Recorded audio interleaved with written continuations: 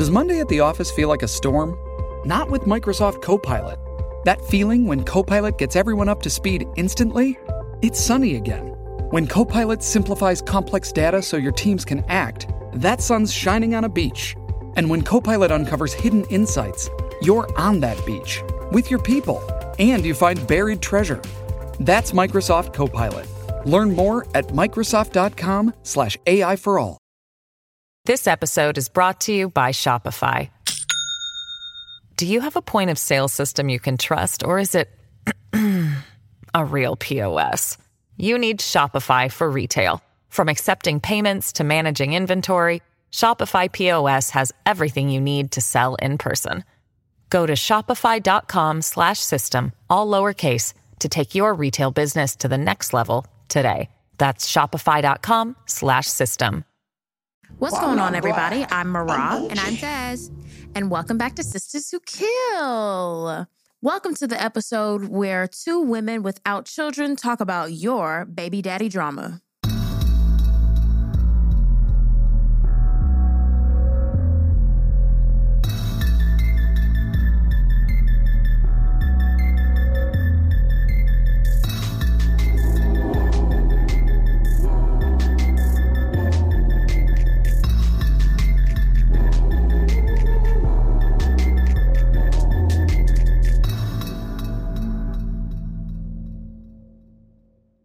If you're listening to this, you probably already know what I'm about to say, that today is the day for you to start your podcast. You have everything that you need: your computer, a little microphone, and Spotify for podcasters.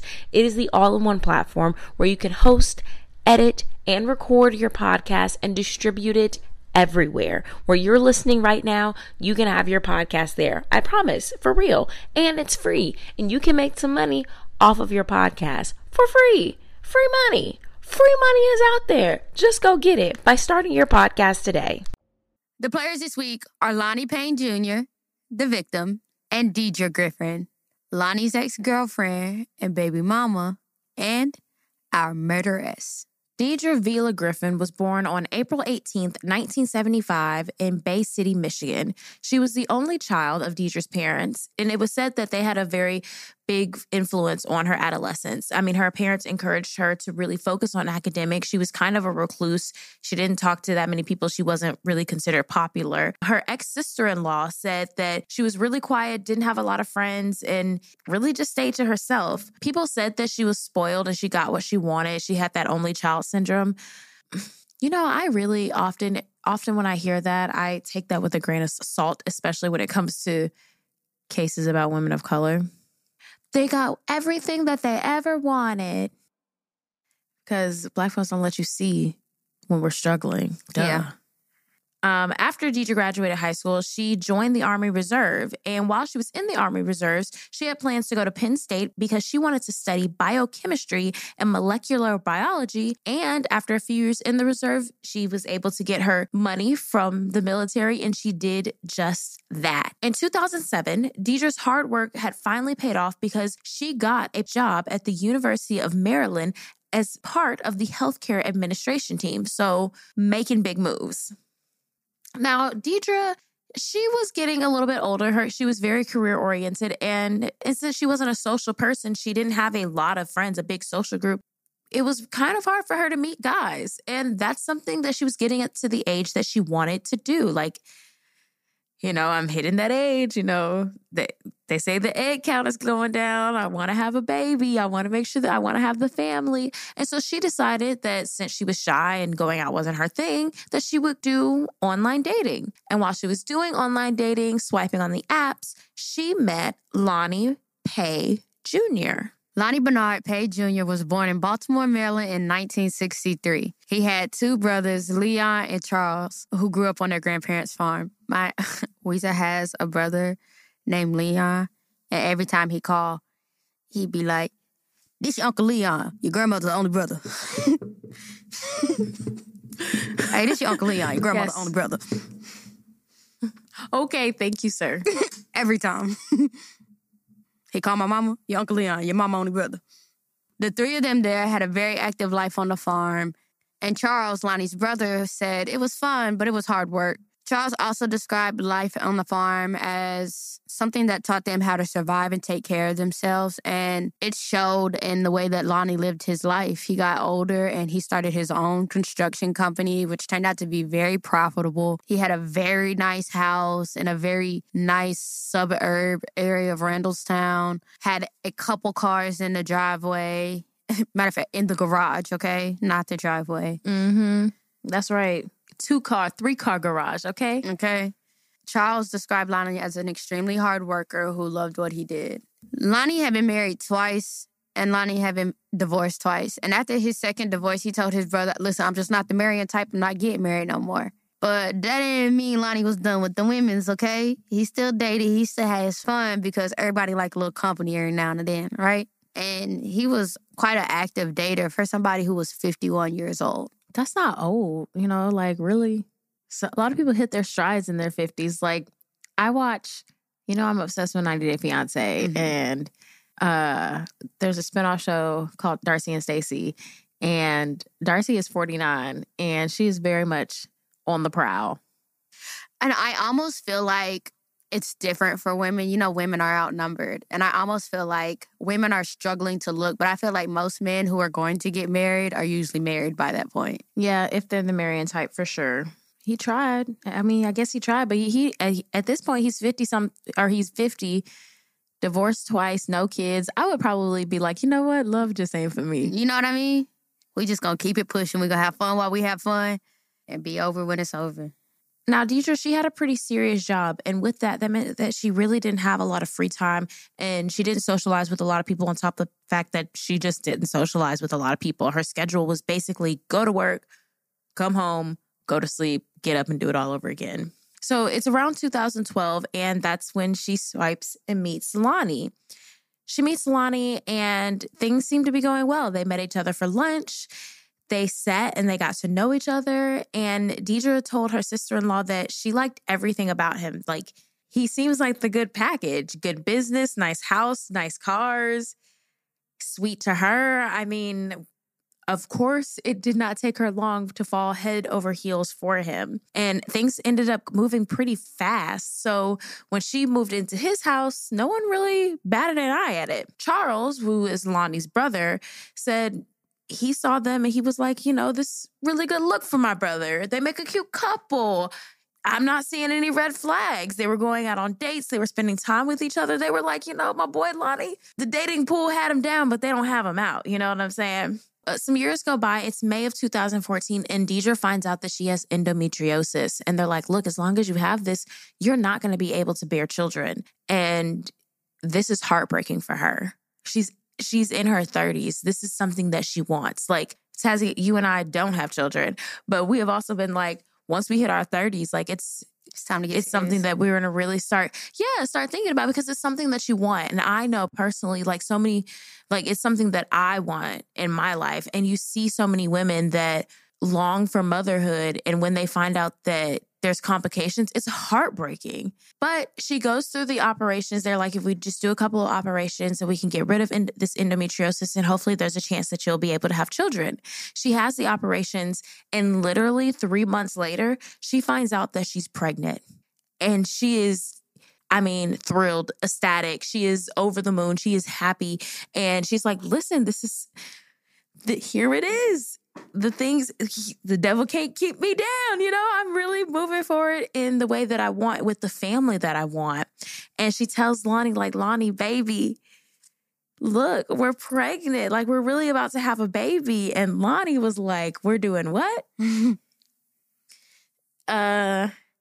51 years old. Like, I'm in my 50s. I don't have any kids. You want me to start with a baby? Like, this is a really big adjustment when I've been living 50 years child-free, And when he tells this to Deidra, and it's like, I don't know if I'm ready to be a father, or if I want to give up my freedom to be a father. This hurts her. Like, I don't think that she really reacted in hurt. She reacted in anger. She was upset. Like, what are you doing? You're denying me and this child when you know more than anybody what I have gone through so that I can have a child and become a mother. She was so upset. she packed up all her things at the house. She hit the road to Michigan. She got back to her family, and she looked at her sister-in-law. She was like, he wants nothing to do with me or the baby. Now, Lonnie, of course, was back at his house in Baltimore, and Deidra and Lonnie, they were broken up for a few months, and Lonnie was, telling his family about everything that was going down, talking to some sound counsel around him about how he ain't really want to be in this long-term relationship with Deidra, and then now she got a kid, and, how he's supposed to do right in the kid life and then not be with her, like what he's supposed to do. And his family was like, yo, you can be a father and not be a husband. Like, you don't have to be with her to be a father to your child. Sometimes niggas are dumb and they make stupid decisions. And that's why I be telling, like, men that don't have friends or people around them that just have sound minds and clean hearts, like, detriment. Because you know which friends to call when you want a toxic answer. And you know which friends to call when you want a good answer and sound advice. And everybody needs that. So, yeah, you're around these people that have sound counsel around you. And so people were telling him, you can still do the right thing without having to wife her. And so Lonnie got in one of his vehicles. He went to Michigan. He found Deidra, and he was like, look, Deidra, I know that you're pregnant. You're about to give birth.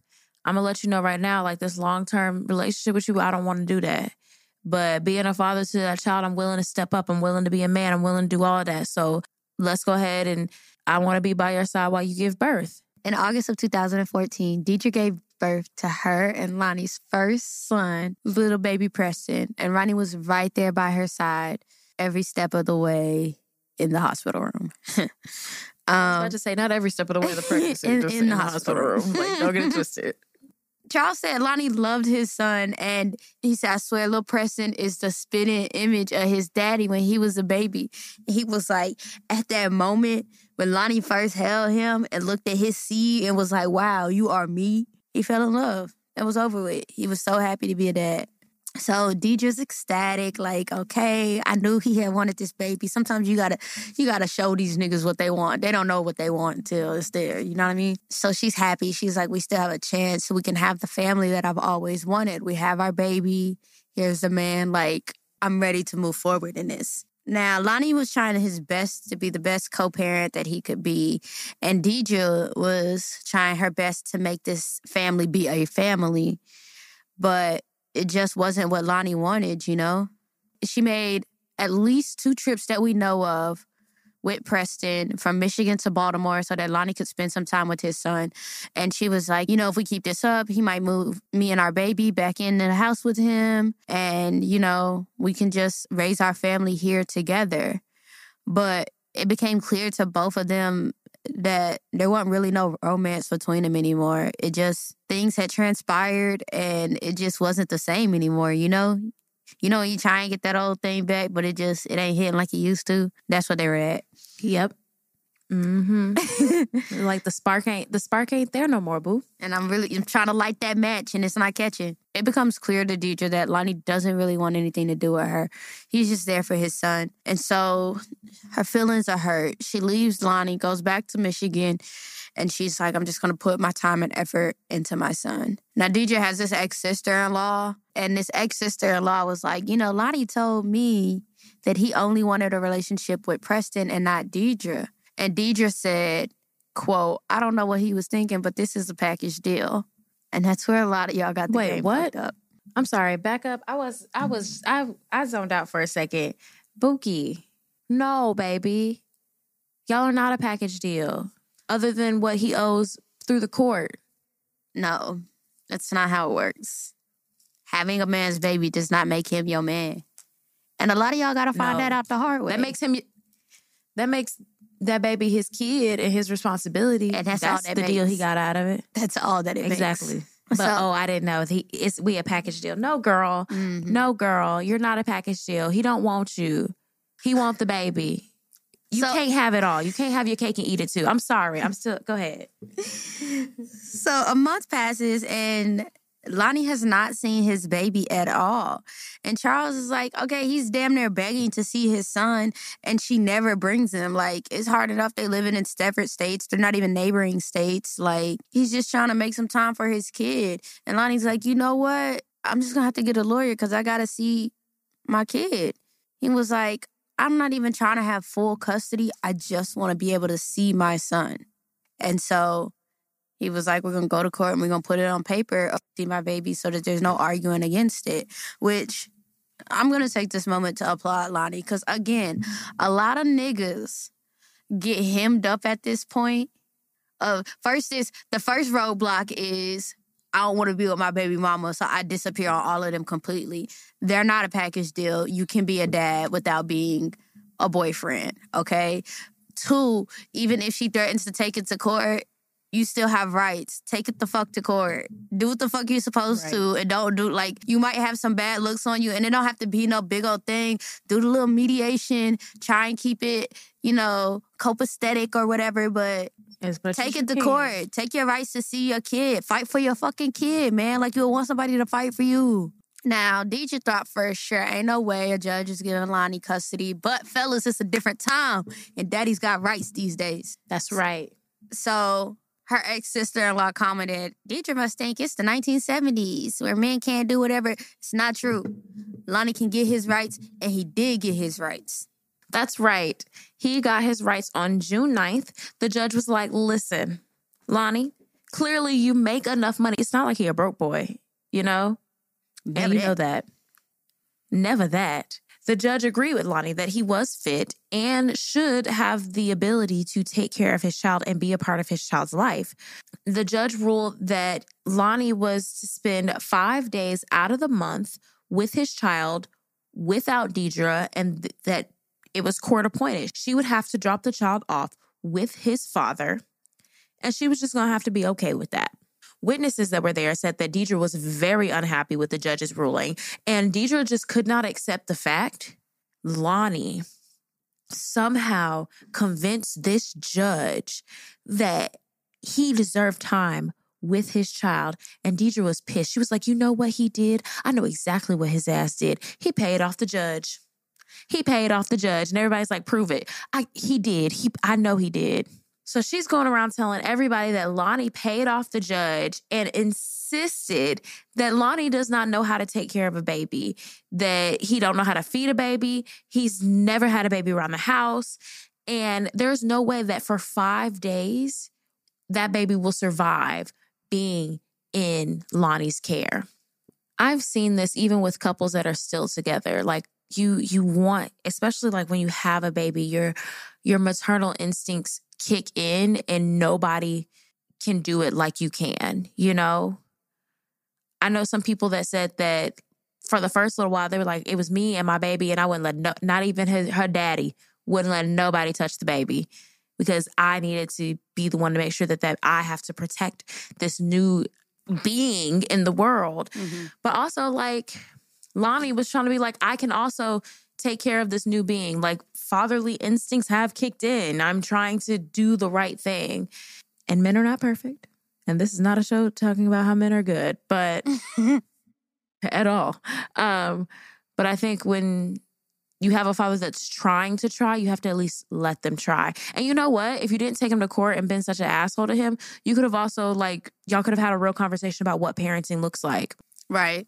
And been on the same page. And then you would have been comfortable leaving the baby over there, because even if he was like, well, come over and baby-proof the house and so that you can feel comfortable while the child's here. Or even if she didn't have to do it, give me a list of things that are in place.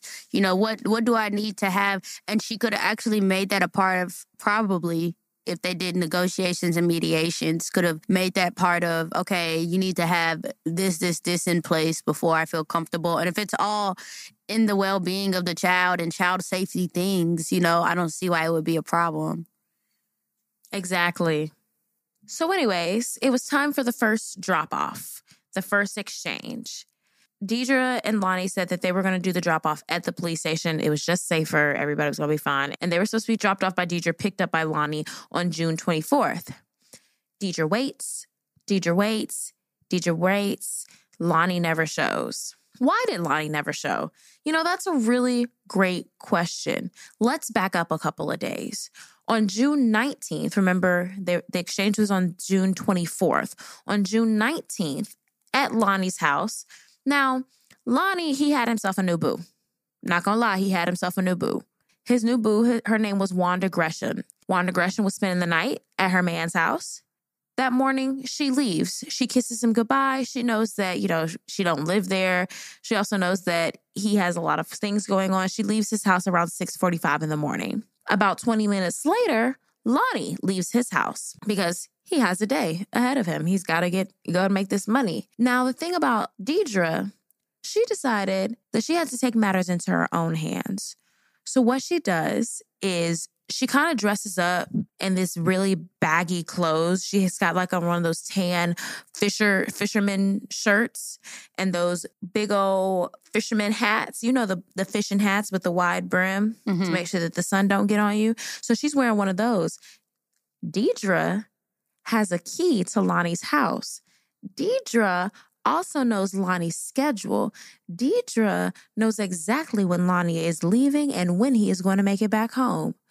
So around 1:45 p.m., Deidra takes her key, dressed in head to toe in this fishing garb. You can't really see her face because she also knows that he has a home security system. And honestly, from first glance, when you look at the home security system, you think that a man was entering the house other than a short man, but a man. She goes into the house. You don't see anything on the cameras for a little while. No one knows what she was doing in that house between 1:45 p.m. and 4:45 p.m. when Lonnie returns. But Lonnie returns home from work. Deidra is still inside of his home. Lonnie goes to grab the mail. He walks into his garage. He was shot by Deidra 4 times. One of the shots were to his head, and he fell out on his garage floor. About 5 minutes later, after Lonnie actually enters the garage, when you see him entering the garage, then you see Deidra, still dressed up, still disguised, leaving the house. Now, it's interesting because Deidra is carrying 3 bags and also has a glove on her left hand. After she leaves, Lonnie's body just lays there, waiting to be found. Streaming October 6th on Paramount+. First place I learned about death was a pet cemetery. Dead things buried in that land would come back. There's something else. Something's wrong. Continue. He needs time to adjust. That's not Timmy. Something's talking through him. Sometimes dead is better. Pet Cemetery, Bloodlines, rated R. Streaming only on Paramount+. Instacart helps you get beer and wine delivered in as fast as an hour. So, whether you need to fill the cooler for tailgate season or fill your glass for Pinot by the Fire season, you can save time by getting fall sips delivered in just a few clicks. Visit Instacart.com or download the app to get free delivery on your first 3 orders. Offer valid for a limited time. Minimum order $10. Additional terms apply. Must be 21 or over for alcohol delivery where available. Instacart. Add life to cart.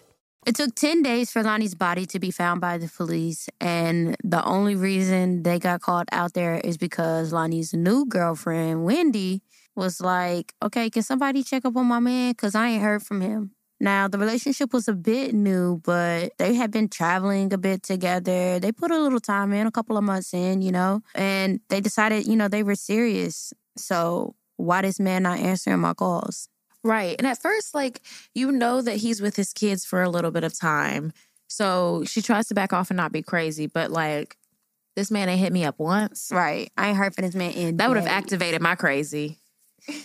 She literally calls the police from outside of his house and was like, hold on, wait a minute.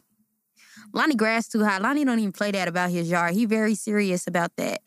Somebody needs to come up here and check on him. Because at first I was bad, but now I'm a little worried. Police get there and they're like, okay, Lonnie's mailbox ain't been checked in a minute. This is concerning. They look around. They're like, we're not sure if there's a crime being committed and we don't really see how to get into this house. We might need to call the fire department and have them help us get in. They continue to investigate the premises and they see that one of his cars is parked from outside of the garage. And And they reach in the car and they see that there's a garage opener. So they press the button on the garage opener and one of the garage doors opens up. So they go into the garage, and in between the two cars in the garage is Ronnie's body laying face down. Now, they look at Ronnie's body, they see him laying face down, and they're like, oh no, did this man need help and he couldn't get it? But that theory quickly got demolished because there's bullet casings around his body. And he had been there so long, there are maggots on his body. And that's the point why I call it a wrap.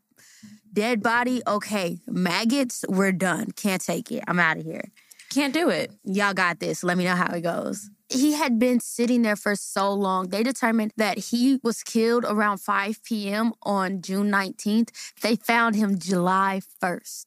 Like, he has just been in his garage rotting. So then they're like, okay, let's try and figure out what happened here. So we do know that he was killed. Why? Could it have been a robbery? But of course, nothing was out of place. It never is. Everything is set. So they're like, no, this feels personal. This looks like somebody came in here to kill Lonnie, and that's what they did. As they're casing around the house, they realize that Lonnie has security cameras all over, right? They go downstairs. My boy Lonnie is recording the security footage onto the DVR. They ain't even got to hack into his ring or nothing. It's right there. They was like, you know what? Go ahead and take this to evidence. We're going to have the computer specialists look back on this and see what they can find. The police are like, okay, where should we start? They always start with the girlfriend. So they like, Wanda, come talk to us. So Wanda's like, listen, me and Lonnie, we've been dating 2-3 months. We're happy. There's no problem. We're happy. We see each other on a regular. And all I know is he was supposed to go to Michigan on June 24th to meet his ex-girlfriend, Deidra, because they got a baby together and he's supposed to pick up his baby. He was supposed to have the baby for 5 days, like the court ordered, and give Deidra back their son on June 30th. Now, she's like, now the last time I saw Lonnie was on June 18th, which they have now determined like is the night before he was murdered, right?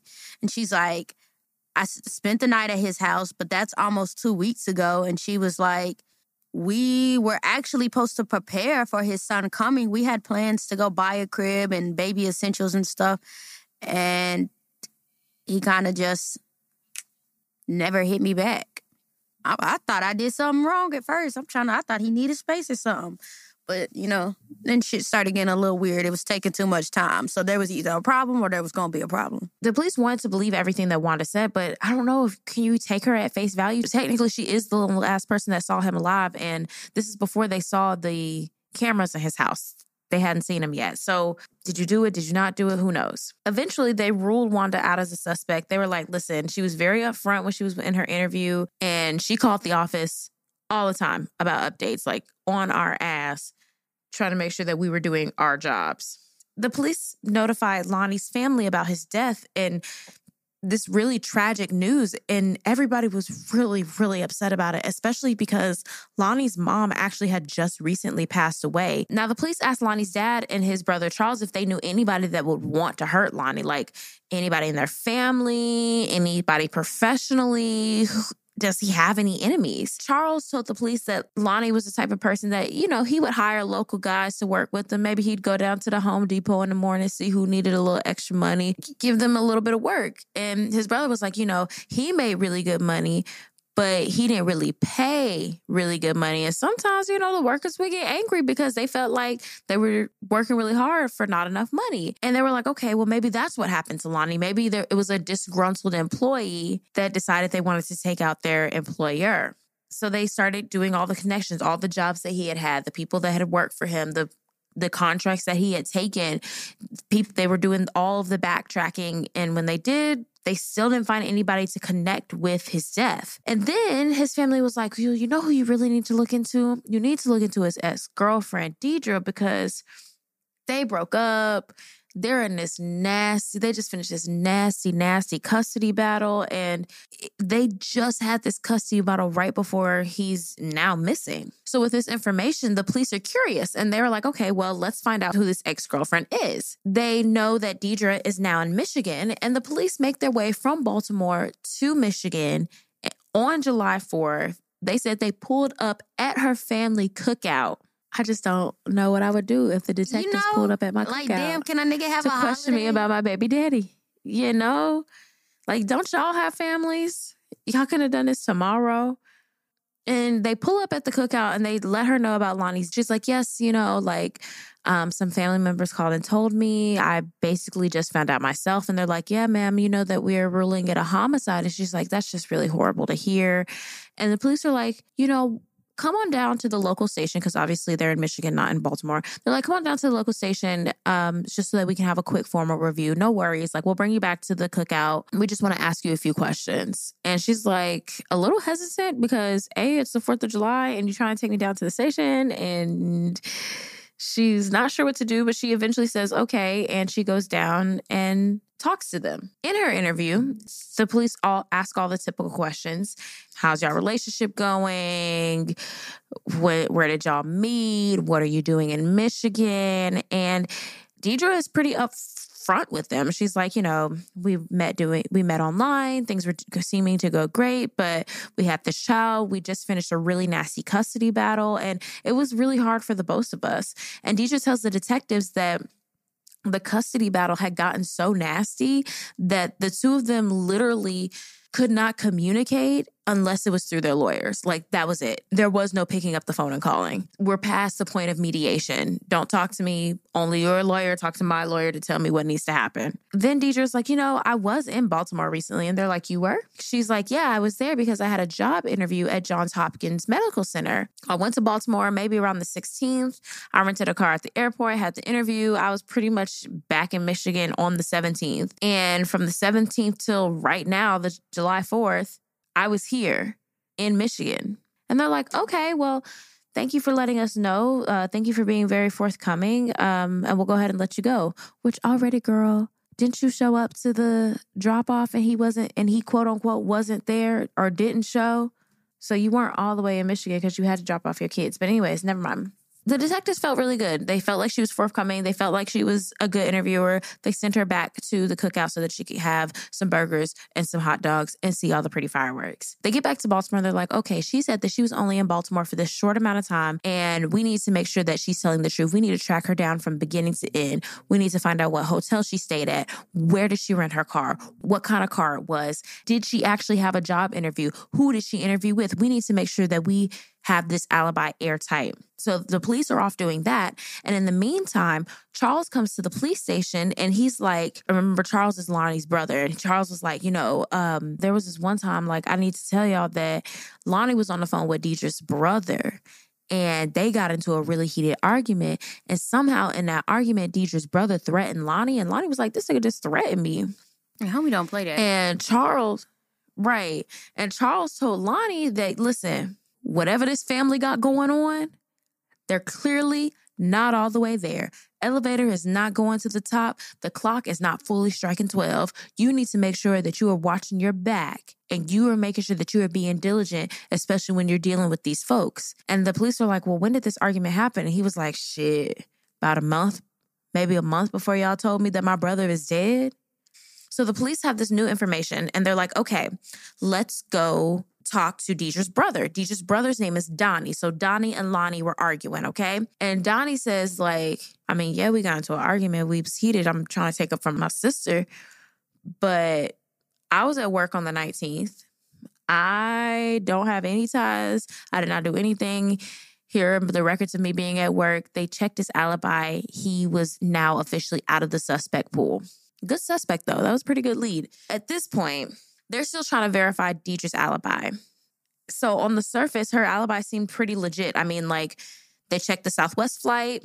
She had a confirmed flight. They confirmed that she actually got on the flight. She traveled from Michigan to Maryland. I think she went to BWI airport. The dates that she mentioned, they all checked out. But the detectives are just like, something with the story is off. So they go to check the car rental that she had. And when they check out the company, they find that Deidra went to the Payless rental cars at BWI. And when she was there, she rented a red Jeep Cherokee. And they were like, okay, this is really good information. However, before they could leave the rental car company, an employee said that Deidra said that when she returned the car, she reported to the employee, not to the police, she reported to the rental people that the tags of the car were stolen while she was on that trip. And the police were like, that's pretty odd. So she didn't report it to the police. She just told you guys. They were like, yeah, she returned the car and said the tags were stolen. Now, police have this thing, you know, how they are able to do license plates. They can take a picture of your license plate. They can run your plates, and it kind of stores it when they've ran or checked your plates for whatever. And that's exactly what they went to cross-reference when trying to find the tags of this car. So using that technology, they captured Deidre's license plate on the morning of the murder. And she is only about a mile away from Lonnie's house. So then they're like, you know what? Let's just see what happens if we run Lonnie plate too. Lonnie's plates are coming up in the same areas that Deidra was at with her rental with the stolen plates. They catch Lonnie at the intersection of Liberty and Marysville at 6:55 a.m.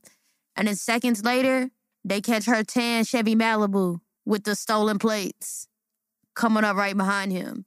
So they're like, we can't say for sure who's driving the car, but we got a pretty strong feeling that it's Deidra. Now they're like, we can't see for sure who's in the car, but we know it's a black female who appears to be short, and that description fits Deidra, who the car was rented out to. So she is instantly moved to the top of the suspect list, and the police are like, you know what? Let's pull her phone records, see where she been at. So the day of the murder, her cell phone pings off of a tower in Maryland, which not quite adding up, because sis, you told us that your interview was on the 17th and you went straight back to Michigan the next day, which is the 18th, and Lonnie was murdered on the 19th. So did you forget your phone? Upon looking at these phone records, they see that she's made a lot of calls and a few texts to this man in Michigan named Martin Hodder. So the police is like, yo, Martin, let me talk to you for a second. They pick him up. They like, we just gonna ask you a couple questions. What you know about Deidra? He was like, oh, you know, me and Deidra cool or whatever. She came to Michigan and she was like, I need a favor. Sis told me that she had a job interview in Chicago and she needed to rent a car, but her credit cards were maxed out. She couldn't put nothing on it. So, you know, she asked me to do her a solid, rent the car for her, and she would just pay me back in cash when she got back from Chicago. And, you know, I ain't no sweat off me. I look out for her. I do it. So I rented the car from a car company in Ann Arbor, Michigan. And matter of fact, I sent her this picture like, hey, here go the car. It's right here. And I put the keys under the mat in the back seat. And it was like, you said you took pictures of it. Let me see them pictures, Martin. What type of car did you say you rented her? He was like, oh, it was just a tan Chevy Malibu. So it was rental car number 1's license plate on the back of rental car number 2. Girl, you thought a little switchy switch would have made you get away with this. She thought. They're like, let's see what else these phone records tell us. Let's see what else Deidra been up to. And so they find that she has also called this place called Easy Storage in Baltimore, and it's not far from Lonnie's house. They look more into this storage unit, and they find out that Deidra has a unit there in her own name. And they said that the storage unit was accessed on June 16th and on June 18th. They get the surveillance video from her specific unit on the day of the murder. And what do they see? But a tan Chevy Malibu sitting in a storage facility. So if you look at the camera quality is shitty. It is old-time security camera. You're not going to get a clear face on here, right? But what we can see is that somebody walked over to the trunk, pulled out a license plate, and started switching that shit. Now, again, we can neither confirm or deny that this was Deidra, for sure, 100% without a doubt. But the gut is saying yes, right? So, if it looks like a duck and it quacks like a duck. So the police are like, you know, this storage unit is probably where she hid the stolen tags from the Jeep Cherokee so that she didn't have to take the tags back to Michigan. We're now at July 10th of 2015, and the police are confident that they have enough evidence to arrest Deidra. So the Baltimore detectives fly to Michigan, and they decide that they're going to pay Deidra one more visit. Now, this nosy-ass ex-sister-in-law was here yet again, and she was like, oh, yeah, she saw the policeman show up with a shotgun, and Deidra ain't even had time to think or scheme or nothing. They just came in and was like, listen. She said, I looked out the window and I said, oh, it's the police, and by the time I thought that, they were coming through the front door. Now, when Deidra was arrested, her son was only 11 months old. And Deidra was arrested for the murder of Lonnie, and a search warrant was executed on her house. During the search, they find a 9mm handgun, which, of course, is the same type of gun that Lonnie was murdered with. So they feel like they really have a win right here. They also find empty boxes of 9mm federal brand ammunition and paper targets from a local gun range. You know, when you like shoot at the paper targets, headshots, chest shots, all those things. Mm-hmm. I'll take you to the gun range, friend. So they're like, okay, this is very interesting when they find it. And they go to the gun range and they ask like the people at the gun range if they've ever met Deidra. And they're like, you know, I don't really remember names, but I remember a face. And they were like, oh, I absolutely remember her because we were helping her learn how to shoot a gun. Like, she didn't know what she was doing. So we was giving her like a whole gun safety training course in here. He was like, look, we even got a picture of her at the gun range. There's a picture of her at the gun range just smiling with her gun. She was and I happy get with it. her Like, shots. I'm at the gun range. I was at the gun range smiling with my gun and my little shot paper too. But like, it messes you up. And they were like, yep, that sure was her. And they were like, how many times did she come? They were like, oh, she came for practice quite a few times. The last time she came, she was making sure that she was really staying up on her practice. They checked the dates. The police checked the dates of when she came to the gun range. And they found that the week of Lonnie's murder, Deidra was at that gun range twice to make sure that her shot was right. But anyways, this ex-sister-in-law, her brother's ex-wife, tells the investigators, like, I know she did it. I know it in my heart. She was like, I didn't see her do it. I don't know. I didn't see her do it. I don't have any proof. But in my heart, in my gut, I know that she did it. And just look at the circumstances. Look at the circumstances. They all point to her. Anne tells the police that the day that Deidra was supposed to drop her son off with Lonnie, she was like, I just knew it was weird. You know, when you have the kids and you have to pack up an 11-month-old, you got to pack up a lot of stuff. You got to pack up the boppy. Boppies are for babies. You got to pack up the pack and play. No, the pack and plays are usually stationary. You got to pack up the little walker thing. You got to pack some diapers. You got to pack some clothes. You have to pack the baby bag. And she barely packed a baby bag, and she definitely didn't pack the things that a baby would need to spend 5 days away from her with his father. And she was like, it was just something so weird about it. And she went to go meet him, but I just knew something was wrong. Deidra was taken into custody at the Bay County Law Enforcement Center, where she was given a taped interview with Detective Massey from the Baltimore Police Department. Detective Massey, had already been talking to Deidra beforehand and started off by telling Deidra that they were really having a hard time verifying a few parts of her alibi. They said that she was like very stoic. She was just kind of like, yeah, okay, you're having a hard time. What's going on?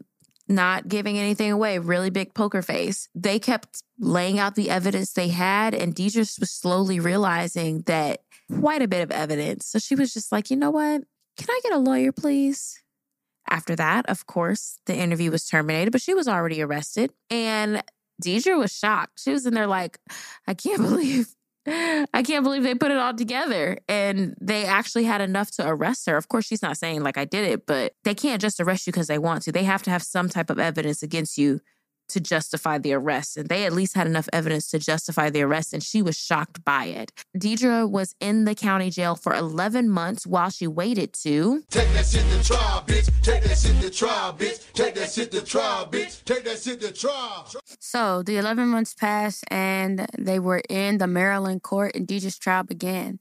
Now, the prosecutors say that Deidra and Lonnie did have a 4-year relationship together, and the two of them did briefly live together in his home in Baltimore.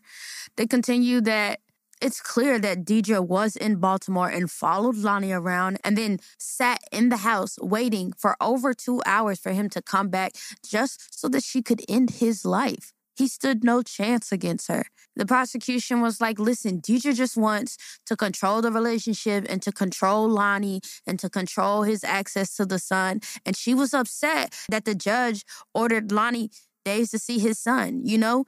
She had made it up in her mind that in order to be in her son's life, he had to be in her life too. And for the judge to go against that meant nothing to her. If she had to deal with it herself, she was going to. The prosecution continues that Deidra's acts to cover up Lonnie's murder were very detailed and it's giving premeditated, right? Even her friend Martin testified against her and he was like, listen, as I told y'all in the initial interview, messing up his credit. She asked me for a rental car. I set her up with a rental car. She sent me this text. It read, but she had the car in maybe storage. Not. She said he's going to give him She had the car in storage. She didn't return the car. Regardless. It's on his credit card. So the text reads, Martin, thanks for your help. I need a mid-sized car from Wednesday 6/17 to Sunday 6/21. Let me know the cost and I can deposit the funds in your bank account or drop you a check in the mail later. Touch base after you get more details. Tell Sharon I said hey. Now, Martin testifies that on June 16th in Ann Arbor, Michigan, that he did rent the car. And Deidra was like, yeah, sorry, I can't pick it up till later. So that's when he drove it to a nearby lot, left it unlocked with the keys under the mat, and sent her the picture telling her where the car was at. He did identify the car to be the tan Chevy Malibu. Enterprise Records corroborated that story. And on top of that, if you look at Enterprise Records, they say the car was not even returned until the wee hours of June 22nd. So they did get it back, but it was late because she said the 21st. Now, Deidra's defense attorney, Mr. Tyler Mann, pointed out that none of Deidra's DNA was found at the crime scene or Lonnie's house on the day of the murder. In fact, according to evidence, no DNA belonging to Deidra was there. And in addition to there being no DNA, there's no witnesses. The defense is like, listen, you found the gun at Deidra's house, but when you tested that gun, did it tell you that that was the gun that shot Lonnie? No, it didn't. So now you don't even have a weapon? Cool. And she had a couple of points. The shell casings that you found, did they come from this gun? No, they didn't. So what are we really working with? You know, y'all trying to say that Deidra wanted control? She went to court. They resolved the custody issues. Your case is circumstantial. You have no proof that she killed Lonnie. The custody battle is over. People have moved on, and I suggest you do too. So, you know, both cases are presenting a pretty strong argument. But on June 10th of 2016, the jury finds Deidra guilty of first-degree premeditated murder and the use of a handgun and the commission of a crime of violence. Yeah, girl, you put up a good fight, but almost doesn't count. On September 22nd, 2016, the judge sentenced Deidra to life in prison with the possibility of parole, plus 10 years to be served concurrently and 5 years probation if she ever gets to see the light of day again. Just like in her interview, Deidra was calm, cool, collected, very stoic, didn't show much emotion. She didn't cry. She didn't say a word. She just took her fate. Of course, with all of this, Deidra decided to file an appeal. She asked the courts for an appeal in hopes that they would review 4 main issues that she thinks affected the jury and ultimately caused her conviction. She asked them to review, number 1, whether the trial court erred in admitting evidence that Deidra owned a 9mm, even though the weapon wasn't used in a crime. We shouldn't even brought up the weapon that you found because it wasn't the crime weapon. Number 2, whether the trial court abused its discretion in the manner which it responded to a juror's question about Deidra getting the death penalty or not. Why are you even bringing up the death penalty to a juror before all the evidence is laid out? That wasn't right. Number 3, whether the trial court impermissibly shifted the burden of determining bias to the juries by the phrasing of certain questions. And number 4, whether the trial court abused its discretion in denying Deidra's Batson claim. What is the Batson claim? The Batson claim is where either the defense or prosecution accuses the other of excluding a potential juror based on race, ethnicity, or sex.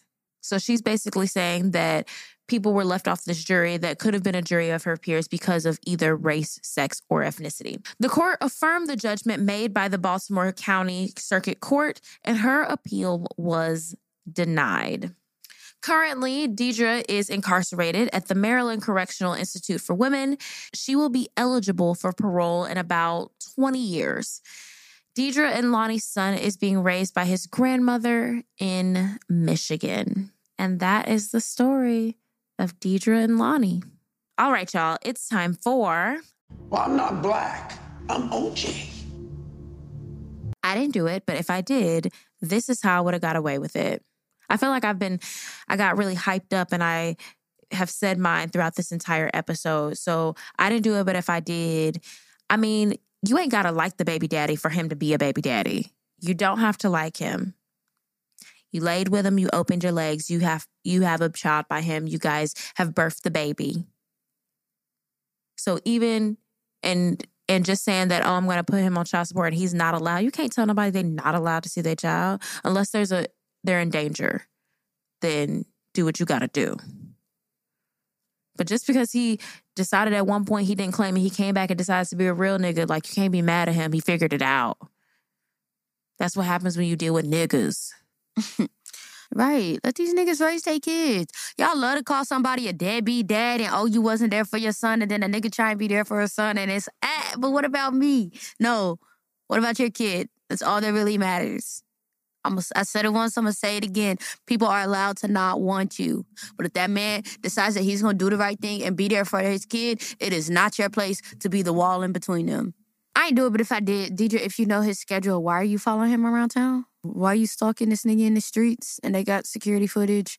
I ain't do it, but if I did, why are we making phone calls?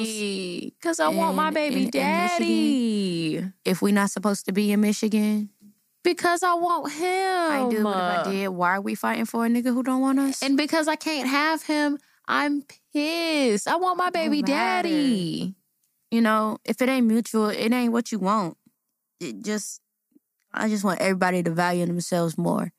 If that nigga want to be free, let him go. And each and every one of you deserve better. Free. You just let him go. That's my song. I'm going to play that after we done. Feeling you close to me.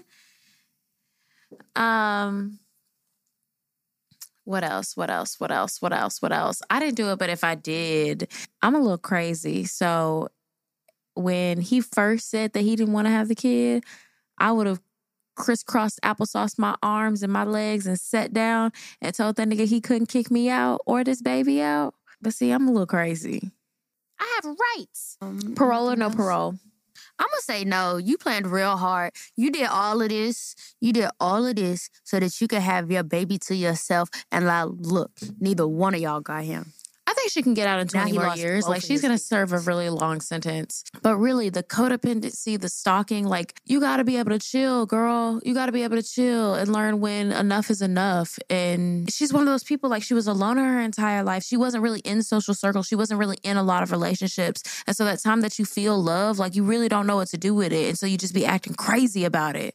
And sometimes, like, you can't just be acting crazy about the love. And you don't know to not act crazy about the love because you ain't never been in love like that before. Her parents are together, so maybe she's, like, over-romanticizing what love is because your parents give you this image of what it is. And most parents try not to show you what the hard sides of love are. So you think you're over-romanticizing what love is. And when they're not meeting those standards that you have made up in your mind, you're pissed at them. Because I just want to be loved. I just want to be loved. I don't want no quickie. All right, that's it. Let's read some reviews. That's so funny. The first review that I see is from a girl that I was best friends with in middle school on our Facebook page. She gave us 5. Well, I moved around, so... And I wasn't able to keep my phone. So, hey girl, hey Carmen. It says, I love listening to Sisters Who Kill podcast on my way to work. I enjoy how they fully paint the pictures of these cases and really humanize the murderesses. I know sometimes when I am watching true crimes, my first thought is, these people are nuts. But they really find a way to give the history of all the players involved and really help you understand how trauma and mental health makes cases all too common. Thanks, girl. Thank you. Hopelessly devoted to you. Go ahead. This one says, hopeless in love with this podcast. I'm so mad. I'm so mad that I just found out about this podcast. I'm an avid true crime listener, and you start to hear the same cases over and over. This podcast literally feels like I'm listening to two of my favorite cousins tell me about a new case in our language. Thank you so much. Keep up the great work. We appreciate you so much. And if you want to keep up with Sisters Who Kill, you can. You can do it in a multitude of ways. You can follow us on Twitter, Sisters Who Kill. Follow us on Instagram, Sisters Who Kill Pod. TikTok, Sisters Who Kill Podcast. Public discussion group, Sisters Who Kill. Private discussion group, Sisters Who Kill discussion group. Got to answer the questions to get in. Do you have anything else for them, friend? Somebody left us a review, and it says 5 stars for sure, but the review is only 4 stars. Make it make sense. Go fix your mistake. All right, that's it, though. Talk to us. We talk back. Bye.